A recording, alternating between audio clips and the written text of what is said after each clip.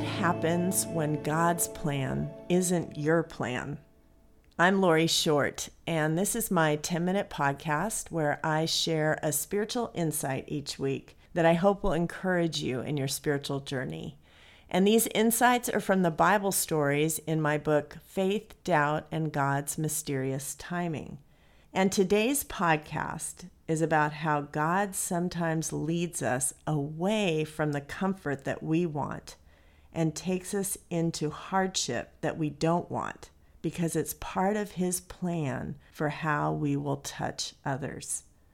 Our pain and difficulty is what touches others most profoundly. And when God leads us where we don't want to go, He is building in us a more mature faith. The kind that's willing to accept God's no for the plan that we want so we can follow the plan that He has for our life. And part of that plan is to be used in other people's lives. The story we're going to look at is a story that happens after Jesus has died and been resurrected, and He sees Peter for the first time since Peter has denied Him. You may recall that Jesus told Peter He was going to deny Him, and Peter said, "No, Lord, I will never do that." And then, of course, he does, and he never gets a chance to apologize to Jesus because he's crucified. But Jesus doesn't stay crucified. He rose from the dead, and He comes to the shore where the disciples are fishing, and they don't recognize Him. But after they catch nothing and Jesus shouts out for them to put their nets out again and they catch a whole bunch of fish, Peter realizes who it is, and he jumps off the boat and swims as fast as he can to shore. And when they are reunited, they have a conversation. Jesus starts by asking him, "Peter, do you love me?" And Peter says, "Yes, Lord, you know that I love you." But then Jesus asks him 2 more times, and by the 3rd time, Peter is hurt. But it seems obvious that Jesus was allowing Peter to make up for his denials with 3 proclamations of His love. And I'm sure if Peter thought back, he would have known that. But I also think that Jesus was making sure that Peter had a strong enough love for what He was going to tell Peter next. Jesus goes on to say, "When you were younger, you went where you wanted.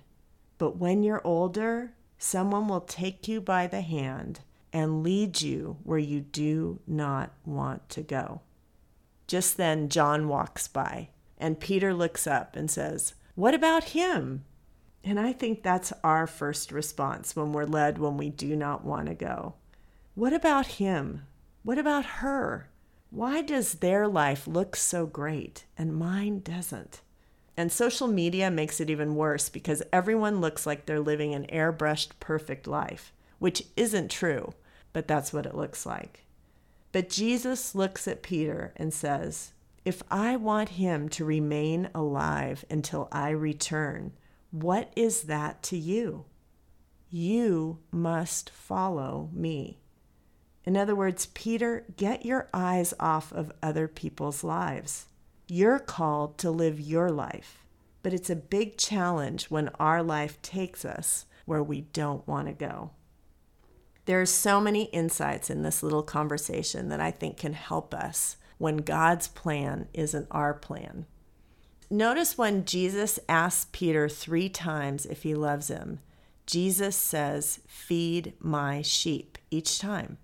What Jesus is about to tell Peter will involve Peter living a bigger life, to be willing to undergo hardship because of how God will use his testimony to others.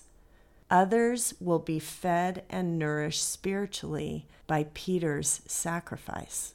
They will come to know Jesus because they will see how great Peter's faith was, even when he was being led in a direction he didn't want to go, and especially because that direction included great sacrifice. And that is so true with us. Your greatest ministry will be what you have gone through. Your pain is perfectly matched to minister to someone else who has gone through the same thing as you. And God can use you powerfully if you're willing to open up your struggle and connect with someone else. Who do you want to talk to when you're going through something? Someone who has been through the same thing too. So maybe take some time this week and think about the parts of your life that God could use to minister to others. And think of people that you could reach out to who might benefit from the understanding that you have for their situation. It's strange, but when we're willing to share what we've been through to help other people, God actually uses it to heal us because we find purpose in our pain.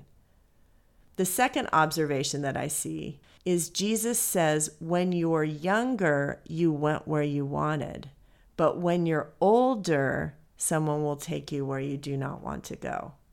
I think when Jesus says younger and older, he is not only referring to Peter's age, but his spiritual maturity.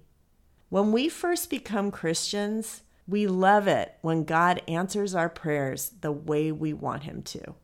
But one day, God does what we don't want, and we either abandon him or we grow in our faith. You think about what it's like to parent our own kids. It's full of saying no to them so that they will grow up to be the best version of themselves, so they will become mature adults. It's not too big a stretch to imagine that God works the same way with us spiritually. He doesn't just want to be Santa Claus God, doing what we want him to do. He wants to be the living God who has plans for us that are different than ours. And sometimes those plans include our sacrifice. Another observation is what Jesus says after he makes these dire statements to Peter. He says these words, "Follow me." He says, "Peter, someone will take you where you do not want to go. Follow me." God never expects us to go where he hasn't been himself, and he accompanies us in every struggle, and he gives us strength when we don't have it ourselves. He is with us in our pain. Then we can use what we learn about God in our struggle to minister to others going through the same thing. Jesus says to Peter, "You will go where you do not want to go, but I will be with you. I'll be leading you. Hold on to my hand, and I will take you through." That's what he says to us. God's plan might not be your plan, but he will grow your faith in it, and he will be with you through it. And you will see so much more of what he was doing when you see how your story is used in other people's lives. I know in my own life, when I share the testimony of my hardest, darkest times, that is what reaches people the most. And it's the same for you. So if God is taking you where you do not want to go, trust him. He has a plan, and there is more that will happen than you can now see. I hope that encourages you if you're in a dark season right now. Thanks for tuning in. If you are encouraged by today's podcast, be sure to check out Lori's new book, Faith, Doubt, and God's Mysterious Timing.